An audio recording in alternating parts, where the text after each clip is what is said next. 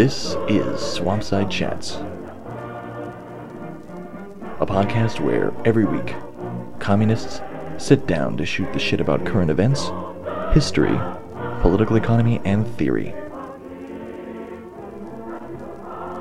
This week, in a sort of mini news roundup episode, Rosa and I sit down to discuss International Women's Day, the West Virginia teacher strike, Trump going to North Korea, Xi Jinping, president for life, the newest Kennedy being foisted upon the American public, and the disillusion of Red Party.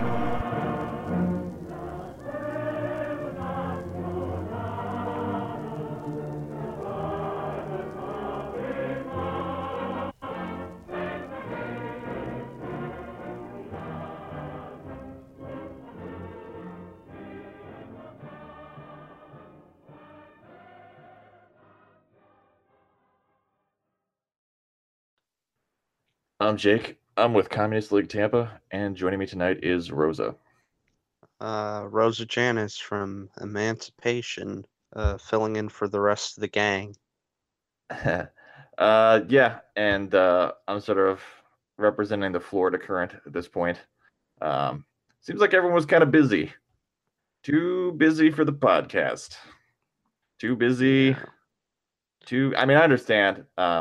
I personally wouldn't mind only doing like every other week, but every 3 weeks, that's a bit much. That's a bit thin for my taste. Yeah. I guess we don't have lives or whatever. All right, so let's get started. We haven't really done like a news roundup in like a long time.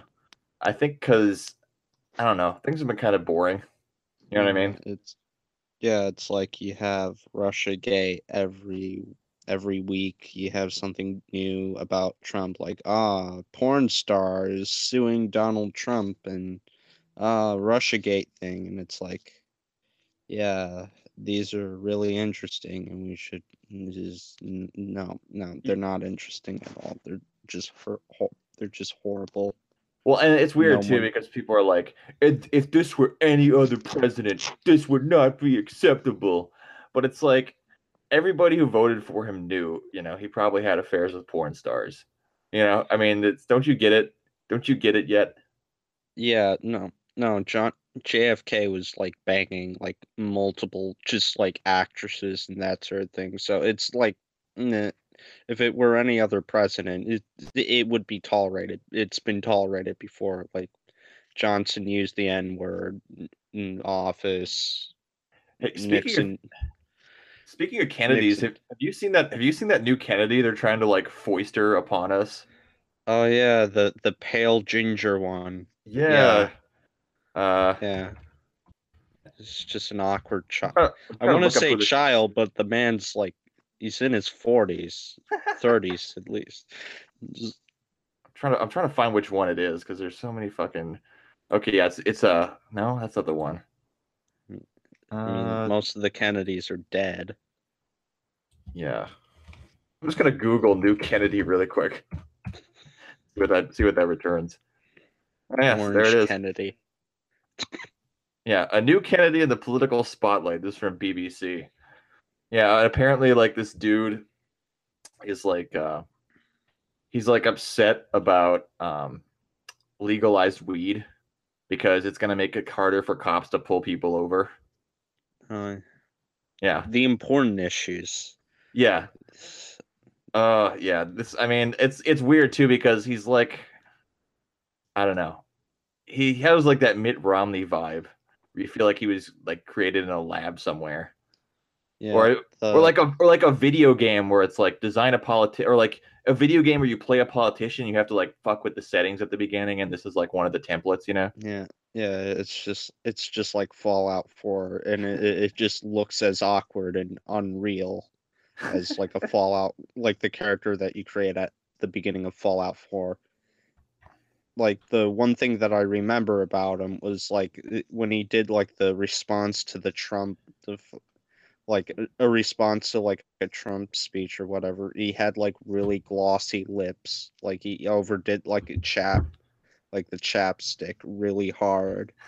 It was that's the only thing that I remember about him. And there's gonna be he's in running in like primary or whatever, and I'm supposed to like go out and go vote for him because I have like a voter's ID. Yes, yes, I know. You're bombing us.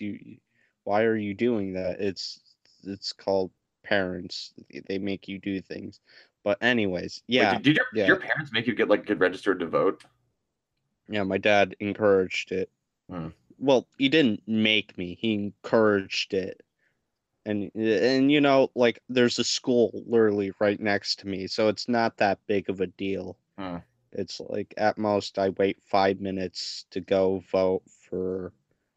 I don't know. I'm mostly just writing candidates like Joseph Stalin, Yeah. um, real or just like vote for a third party. Like the only time I voted for a Democrat was Bernie, but that's like, oh yeah, Bree College and stuff. Ooh, free stuff, I guess, for the sock dem. Yeah, I mean, Yeah, I'm registered to vote. I basically just vote on ballot referenda, and then I just kind of vote for independents wherever I can. You know. yeah. So yeah, there's that. But speaking of elections, I guess so. For a while, there's been like this thing I've been hearing about out of Italy called like the Five Star Movement, and apparently, I guess they made gains in parliament, like in the last election cycle. But it's I don't know. It seems the whole thing seems kind of sketch because it's based upon populism, and depending on like the Y- political climate, like populism can blow good ways and it can blow bad ways. Yeah, the thing with the five-star movement is like they they're I don't know how to it's like populism, but it's not like usually populism like swings one way or the other, but their populism is like I don't want to say anti-political because it's become like a weird buzzword, but it is sort of anti-political. Like basically what it's founded on is like environmentalism, direct democracy, e-democracy stuff, um, and like a number of other platforms. Basically, the number of positions in their platform. Basically, the reason why they got like a good chunk of the vote this time was because like in southern Italy, like 20% of the population is unemployed. Hmm. Like 20%, like they have a high unemployment rate. And one of the things that the five-star movement was promising was universal basic income. So that was extremely popular in southern Italy. And yeah, the five-star move the success of the five-star movement and right-wing coalition in Italy is like a huge blow for the EU because both of them are against like both of them are against the EU, are Eurosceptic and against the EU. And like there was a narrative going along in the mainstream press that oh the populist wave is over and the EU is gonna get back it's gonna be shored up with Macron winning, and that's not the case obviously. Yeah, I remember. Yeah, the Macron stuff is so gross. Like everything, I Yeah. don't want to don't even get me started on that. I guess like one like more heartening thing, I guess that was happening like nearby. I guess I remember like around the same time last year, around like the last International Women's Day, there was like a strong call for like a women's strike in the United States in response to Trump. And I think we sort of, at least I did, I voiced a lot of skepticism about that on this podcast. But it looks like in Spain, they were actually pretty successful in implementing like an actual like feminist like Women's Day strike. I know the unions there are basically claiming that 5 million workers took part in it. You know, they had street rallies with like tens of thousands of people in like multiple cities. Um, and it was actually it was a pretty significant blip there compared to efforts even in the United States. Um, Probably because there's actually like a somewhat working class like institutional structure there because like the CNT and different like trade unions endorsed it and gave legal cover to the strike for anyone who wanted to walk out. And they have labor laws there that make it easier for people to actually do something like that, even if they're not in a union. Yeah. Whereas The here, unions. everything gets rechanneled basically back into the Democratic Party. So you just get like a march, and then like the local Democratic politicos come out and like promote themselves, and then that's it. Yeah, like in the United States, it was just sort of weird and kind of pathetic. Like, oh yeah, we're closing down our small business today because we got to support the women's, we got to respect the women's, and show that dastardly Trump who's who and who's boss here. The Yeah, if you if American you if you women want are here. if he wants to get some kombucha today, it's not happening for him. Not It's not happening. not in the cards for No Trump. humus, no humus for Trump supporters. Yeah. Um. Yeah, it's just like, yeah, all these people were like supporting like like a woman who's defended a serial rapist that's probably had sex with kids, and yeah, it is against another serial rapist. So it kind of like undermines the point of the whole Women's Day here. But in Spain, it's kind of more meaningful since there's like unions and things like that. There was like, it wasn't just a petty bourgeois spectacle of, I don't want to say virtue signaling because that's just such a cringy term, Hmm. but there's no other way to describe like what happened in the United States compared to what happened in Spain. Yeah. One is a meaningful strike because it has like workers and people who actually like matter. The other one is just like this, like, oh man, I'm not going to be able to go to this upscale small business today, because woman's. Yeah, it basically it's just a kind of logical outgrowth of the sort of petty bourgeois character of the left in the United States, and the ties of the Democratic Party to its sort of base in the professional class. Yeah. But I guess one of the more like heartening things recently, the other thing, one of the things I kind of wanted to talk about, was the whole like West Virginia teacher strike that took place, Oh yeah. which was kind of, I mean, kind of a big is fairly heartening. Um, Yeah, but the thing is they kind of got like a shit deal anyways, from what I could tell, from right, what I've heard.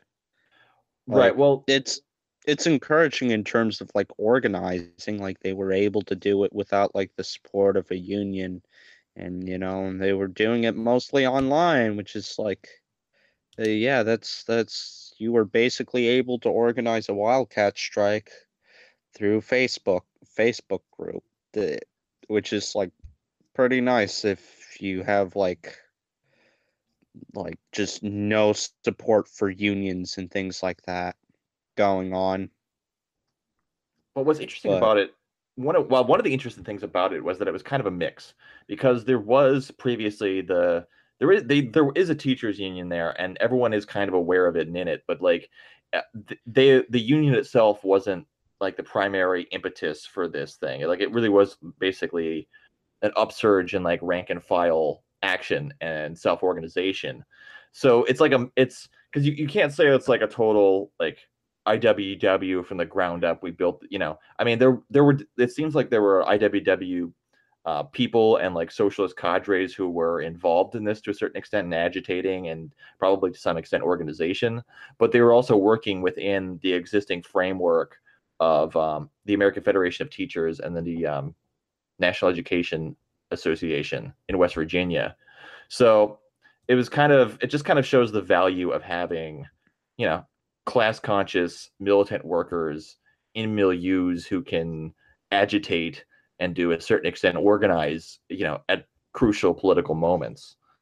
But we also see the limitations of that, of not having, true independent groups, because when it came down to the final negotiation, they were basically forced to accept a deal that was kind of a poison gift because well, they got enough because the whole thing that started it was healthcare costs are going up because Obamacare is collapsing, and they were basically offer the teachers a small raise, but it would not offset the healthcare costs. It was really a pay cut overall. So they went on strike, and they got enough of a pay raise to offset the healthcare costs, but it's going to basically come from cuts to social services, um, which is a problem because it basically divides the working class. They'd be painted not as a group fighting for the public employees insurance agency, which helps people even beyond um, the teachers specifically. They're not fighting for the interests of the whole working class. They're basically like a sectional interest who are just out to get theirs, basically. Like that's how they're going to paint it because it's coming from cuts elsewhere. Yeah. Yeah, that sounds horrible. I mean, at least they put up some kind of fight, I guess, but uh, But well, I mean, I guess it's the funding of this is, from what I understand, it's not set in stone. It seems like they were promised the Republicans, in order to get them to vote on it, were promised that it would cut. And it'll probably go that way. Like they will probably come from cuts that way, but they do have a chance to fight that out in the coming months. But the problem is, without like the strike existing and having like that kind of strong solidarity and strong unity that comes from being in the midst of an action like this, I wonder if they'll be able to maintain that momentum going forward. yeah, I don't think so. I'm not. Well, it at the bare minimum, it would be kind of hard for them to like crack down on like strikes that aren't really organized, like wildcat strikes that are just organized online, I guess. I Hmm. mean, Well, I mean, I maybe. think that I think there's a chance that they could, through these social networks and so forth, maintain some kind of unity and continue to fight it out. I mean, I think they should definitely be prepared to go on strike again. I should mention, I probably didn't say this explicitly. They were calling for the strike to be financed, or the pay increase to be financed by basically increasing taxes on natural gas. So a slight increase on natural gas would have basically paid for the whole thing. Which, Yeah. and I felt strongly, just from my armchair, 5 states down, uh, that they basically should have done everything they could to hold out until they got exactly what they wanted, because it's like they pretty much had him by the balls anyway. Um, but yeah, I mean, it's still a positive thing, and it seems to be inspiring militancy in other states. I know there's rumors of something maybe going on in Oklahoma and Arizona. I think maybe somewhere else, but I don't remember specifically. Because this does in some ways remind me of Wisconsin from a while back, like very early on in this decade. And like the big mistake of Wisconsin was they basically allowed the entire thing to be rechanneled into Democratic Party dead ends in the form of a recall of the governor, which failed Yeah. once the state was flooded with money to make sure that Scott Walker stayed in office, something which was, of course, entirely predictable. And it seems like perhaps they learned from that to a certain extent. Like there may be a political dead end here, but it's not as bad as, we just need to basically change who the governor is. Yeah. Yeah, I get that. Yeah. Yeah, it was genuinely unfortunate that it ended up just being put back into Democratic Party operation. Like, Well, I think it's, at least in West Virginia, I think it's still a little bit up in the air in terms of where it goes, and that's basically because the guy who's the current governor was elected as a Democrat and switched to a Republican. So it's kind of hard for them to pull out the old line. Well, we just need to have Democrats in office. But I don't know. Well, I like to think maybe there's some memory of anyone who watched what happened in Wisconsin, learning from that going forward, that it's not just a simple political problem of whether it's a Democrat or Republican in office. But we shall see. Another thing, I don't. There are aspects of this that are amusing to me, but I don't know how much we can really extrapolate from it. Uh, but Trump is going to North Korea. oh You yeah. heard about that? Yeah. Yep. And liberals are rushing to figure out how to like make this seem like a bad thing, possibly negotiating like some kind of peace or whatever, like possibly. It's a bit naive to assume that there could be like attempts at unification, but that's not going to happen, of course, because of like obvious geopolitical tensions between like China and the United States, and how China uses North Korea as like a buffer between them and like just sort of like the proxy of like the United States that is South Korea. Right. Like, I mean, it seems like the best case scenario here is Kim Jong Un goes Dengist basically and cuts some kind of yeah, a deal. yeah, cut some kind of deal, like moving towards disarmament. Like that would ultimately be good for North Korea and South Korea. Like Rachel Maddow was commenting on how North Korea has always wanted to have a one-on-one with the president of the United States, and this is a secret scheme by North Korea to do something evil and whatever. Well, It was a trap. isn't that what they want though? Like poison Trump, like that. It'd be that's to be doing them a favor. You think they'd want that? Yeah, but Well, uh, Kim Jong Il, he actually met Clinton in the aughts. Clinton wasn't president anymore, but he did go there. I think in exchange for like the release of some hostages or something. yeah, So yeah, there's some precedent there. yeah. It's basically like one of the few things that Trump has done that actually isn't bad. Yeah, yeah. Broken And clock. yeah, and like liberals are trying to like spin this as, oh, this is actually horrible because it's Trump. There we Well, go. well, no, well, Oh, no. it stems from the logic of, well, if Obama did this, you'd all be saying that, so I'm going to say that back. Yeah, It's very childish. yeah. Well, I mean, it's what you get when you have no actual policies to like, oppose Trump with, except opposing tariffs. Don't want to do that. Um, Yeah, that's that's the thing about like, and I just want to, I want to talk about the tariffs too. But one more thing about this North Korea thing. Like, this is the thing I've been following because my man Dennis Rodman, he's basically, I feel like he's angling for an ambassadorship now because I think he reached out to nice. Trump and he's like, if I can be of help in any way, if I could head over there and shoot some hoops. Um, but like that Vice documentary, where Rodman went to North Korea and they followed him, it does make me think that this isn't going to work so well with Trump because I feel like the North Korean capital is like too chintzy for Trump's tastes. Like it's very Soviet modernist. And if you Yeah, look at like the furnishings and the facilities, like it's not that ritzy. Because like Saudi Arabia, like Trump can get along with the Saudis because they have like his exact taste and more money than he has to like implement all of like even his wildest dreams, right? Like yeah, they can drive around in like Ferraris with like airbrushed like spider patterns all over it and like gold plated steering wheels and shit. yeah.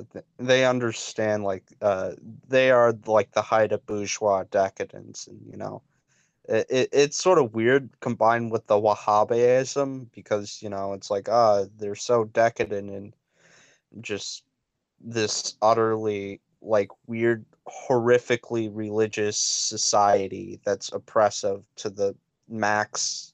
And then you have like these kids who are just leaving their Ferraris in the middle of the street because it's not even worth anything really to them, Yeah. and just, Or like even back in the 70s, like they were notorious for like going to like Studio 54 and like, engaging in like gay coke orgies.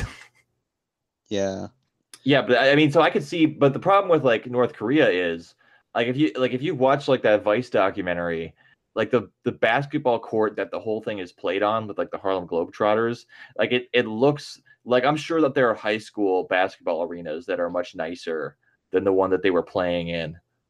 Oh, And it was like a state function. And it was just like the chintziest shit ever. So they're really gonna have to, polish some things off if they want to impress. They want to impress the Donald. yeah. Yeah, they gotta step it up. Maybe like add some gold plating to things. Like just cover things in gold and like cheetah leopard skin like rugs and shit like that. Yeah, Like send somebody to South Korea. Send them to like Party City. Get some just gold like style foil. You have to go. You have to spend. He's not gonna look at it up close. You know. yeah, But yeah, so yeah, basically Trump is like raising tariffs, and that's another thing that people are pearl clutching about. I mean, it's stupid, but you can kind of see like his, like, I guess his economic populism and economic nationalism didn't really go out the door with Bannon necessarily. Because like when he announced like yeah, the aluminum and steel tariffs, it was like he had like these workers like surrounding him. He's like, we're gonna bring it back, guys. We're gonna do it.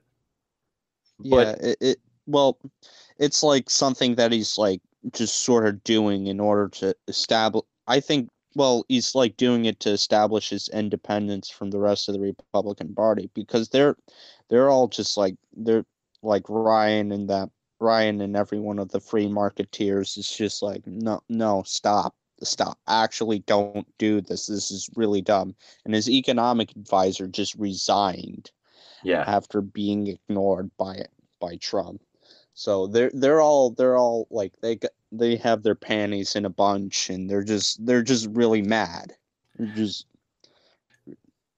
yeah, I feel like it's kind of like when like Bill Clinton would go hunting like in the late 90s or in like the mid 90s to prove he was, with the common man. Like it doesn't really do anything. Like this could obviously potentially spark a trade war, but it's also worth noting that like last year, I believe, China actually, because they had been like subsidizing like surplus like steel production and output, and they actually cut back on that recently already. So there's mm, already kind of it seems like they were already prepared in advance for some kind of reduction in steel exports, as they basically transition to a different form of economy anyway. So I mean, I,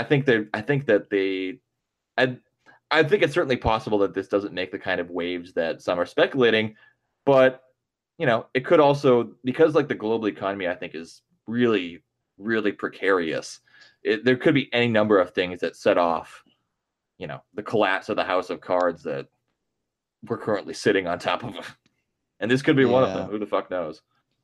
Yeah, like hasn't the stock market not really recovered since I can't remember if it like recovered since like that weird sort of crash thing It did a that little bit. happened like There's a lot of talk like in the financial press of like a coming market correction, which mm, basically everyone probably is coming to understand that there are a lot of assets that are overinflated in terms of their price. So, but one more thing, I guess, if there's nothing else to say about that, uh, old Xi Jinping has positioned himself to be president for life. I know that came out of the party Congress recently. It's weird because Communist Party politics are so in China are so opaque. Like I'm really curious what to make of this. It looks like they're just transitioning to more like straightforward nationalism, but I wonder why this like because like so when Stalin consolidated like his power in the Communist Party it was in order to undertake some things that would be necessarily extremely unpopular. So is this just like an ego thing on Xi Jinping's part, or is there some kind of like major structural changes in the works that they need to basically tamp down any potential dissent for? mm, I don't know. I don't know enough about Chinese politics to say whether he's like this is just an ego trip thing, or if he's coming out with the next great leap forward or whatever the dangus I think it's that Dangest. I dangus I can't pronounce word. Okay, Genghis Khan. equivalent. Yeah, whatever the diddly diddly dangus equivalent of the Great Leap Forward would be in this situation. we should get an expert on. Yeah, Jason Unruh. Let's get him on here. Jason. Yeah, Jason Unruh. Oh God, Did you see God that tier. did you see that conversation he had with like Sargon of Akkad or whatever?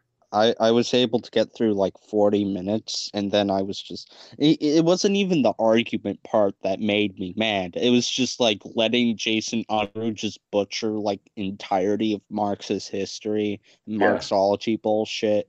Like it's he has the understanding of like a high schooler who's like skimmed through his sociology, I mean his social studies textbook, Yeah. like just it's like, oh man, Marx believed in stages that you had to go through state capitalism in order to get to communism, which is something that Marx explicitly argued against when, like, a critic, when there was like a Russian critic of like Capital pointing it out, like his argument was basically like capital was about like the development of capitalism in Europe, and there could possibly be means by which like Russia could possibly just like skip over capitalism since humans create history.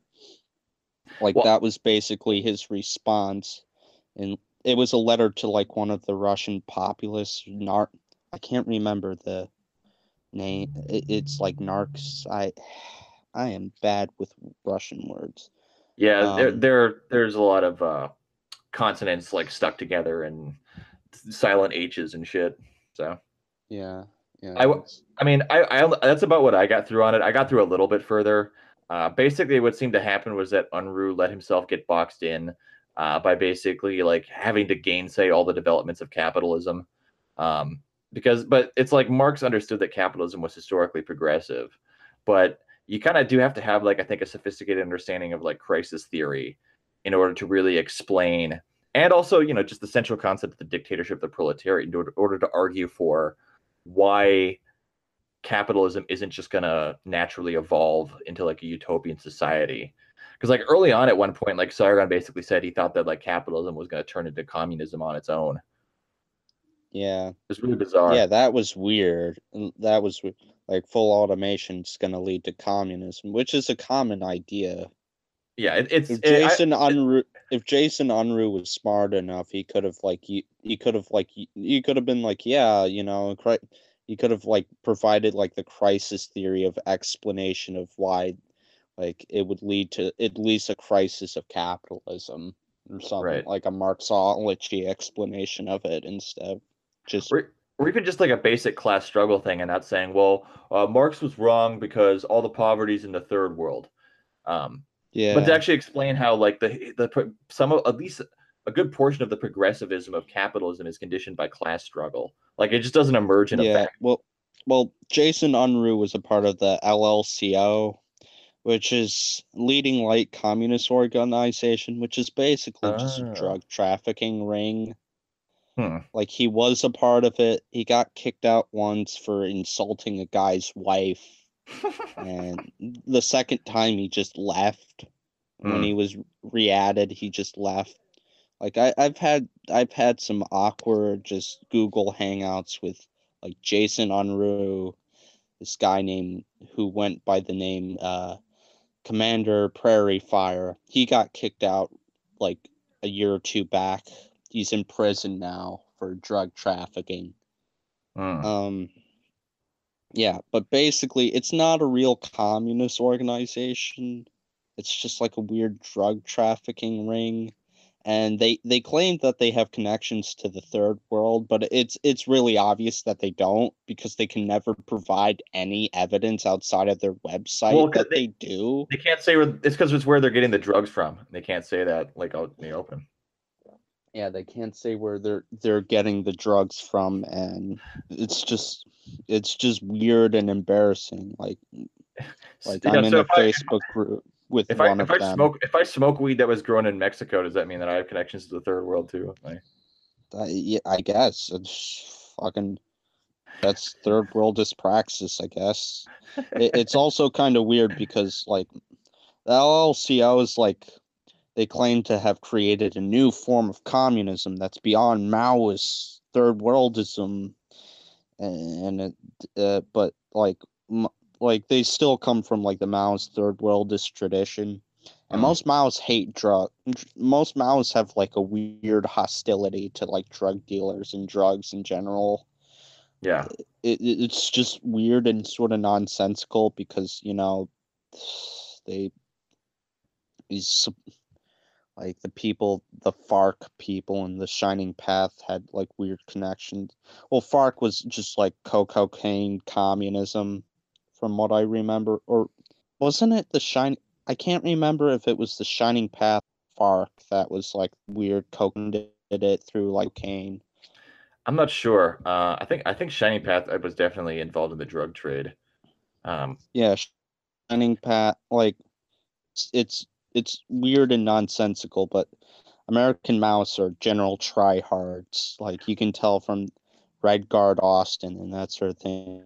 well, yeah. I mean, Um, like the anti-drug stuff makes sense in the context of like early 20th century China, where opium being flooded into the country was a means of social control for British imperialism.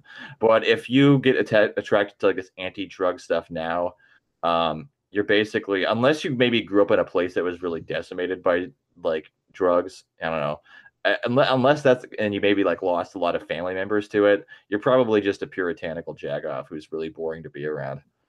yeah, you can tell that it's the latter. It's the latter. You can tell that everyone in Red Guard Austin is like a creamy white gentrifier dipshit. It's, the Red Guard types are just generally the worst. Kind of LARP. Yeah. Uh, So I guess one last thing I want to talk about in closing. R.I.P. Red Party. yeah, They rip. released they released a statement on their website, basically officially claiming their dissolution. Which it's nice when groups do that because a lot of people don't like on the left don't like to admit failure. Yeah, So it's nice to somebody put a notice saying it's all over. That's it. And yeah, here's kind of why. I'm trying to find their website right now, but it's like it's deep in Google. Like there's a bunch of stuff called Red Party. yeah. It's honestly not worth it. Like it was barely. I was in it. It was barely there. There was the New Jersey branch. That was the only really active branch. The rest was just like skeleton shit. I mean, And it was kind of a part of the formation of this podcast. Um, I've been talking about because yeah, we did CLT have been talking about doing a podcast forever, and we had this title idea forever, but I guess we decided to basically do it over Google Hangouts as a way to kind of like reach out and kind of have a sort of ongoing dialogue with Red Party. But as Red Party kind of slowly collapsed, the podcast sort of took on a life of its own. So yeah, I thought it'd be worth mentioning. So best of luck to everyone who left Red Party to do other things. Um, I guess press F to pay respects. yep. That's it for this week. This one ran a little short, a little light on the panelists, but I don't think any lighter on the insight. Okay, it was a little lighter on the insight. But hey, what have we promised you? Nothing. What have you paid us for any of this? Nothing. Every episode we say at the beginning that it's communists sitting down and shooting the shit. And that's what we do here. If we've fallen down anywhere, it's the every week thing. But hey, we're not getting paid for this shit. So if you don't like it, too fucking bad.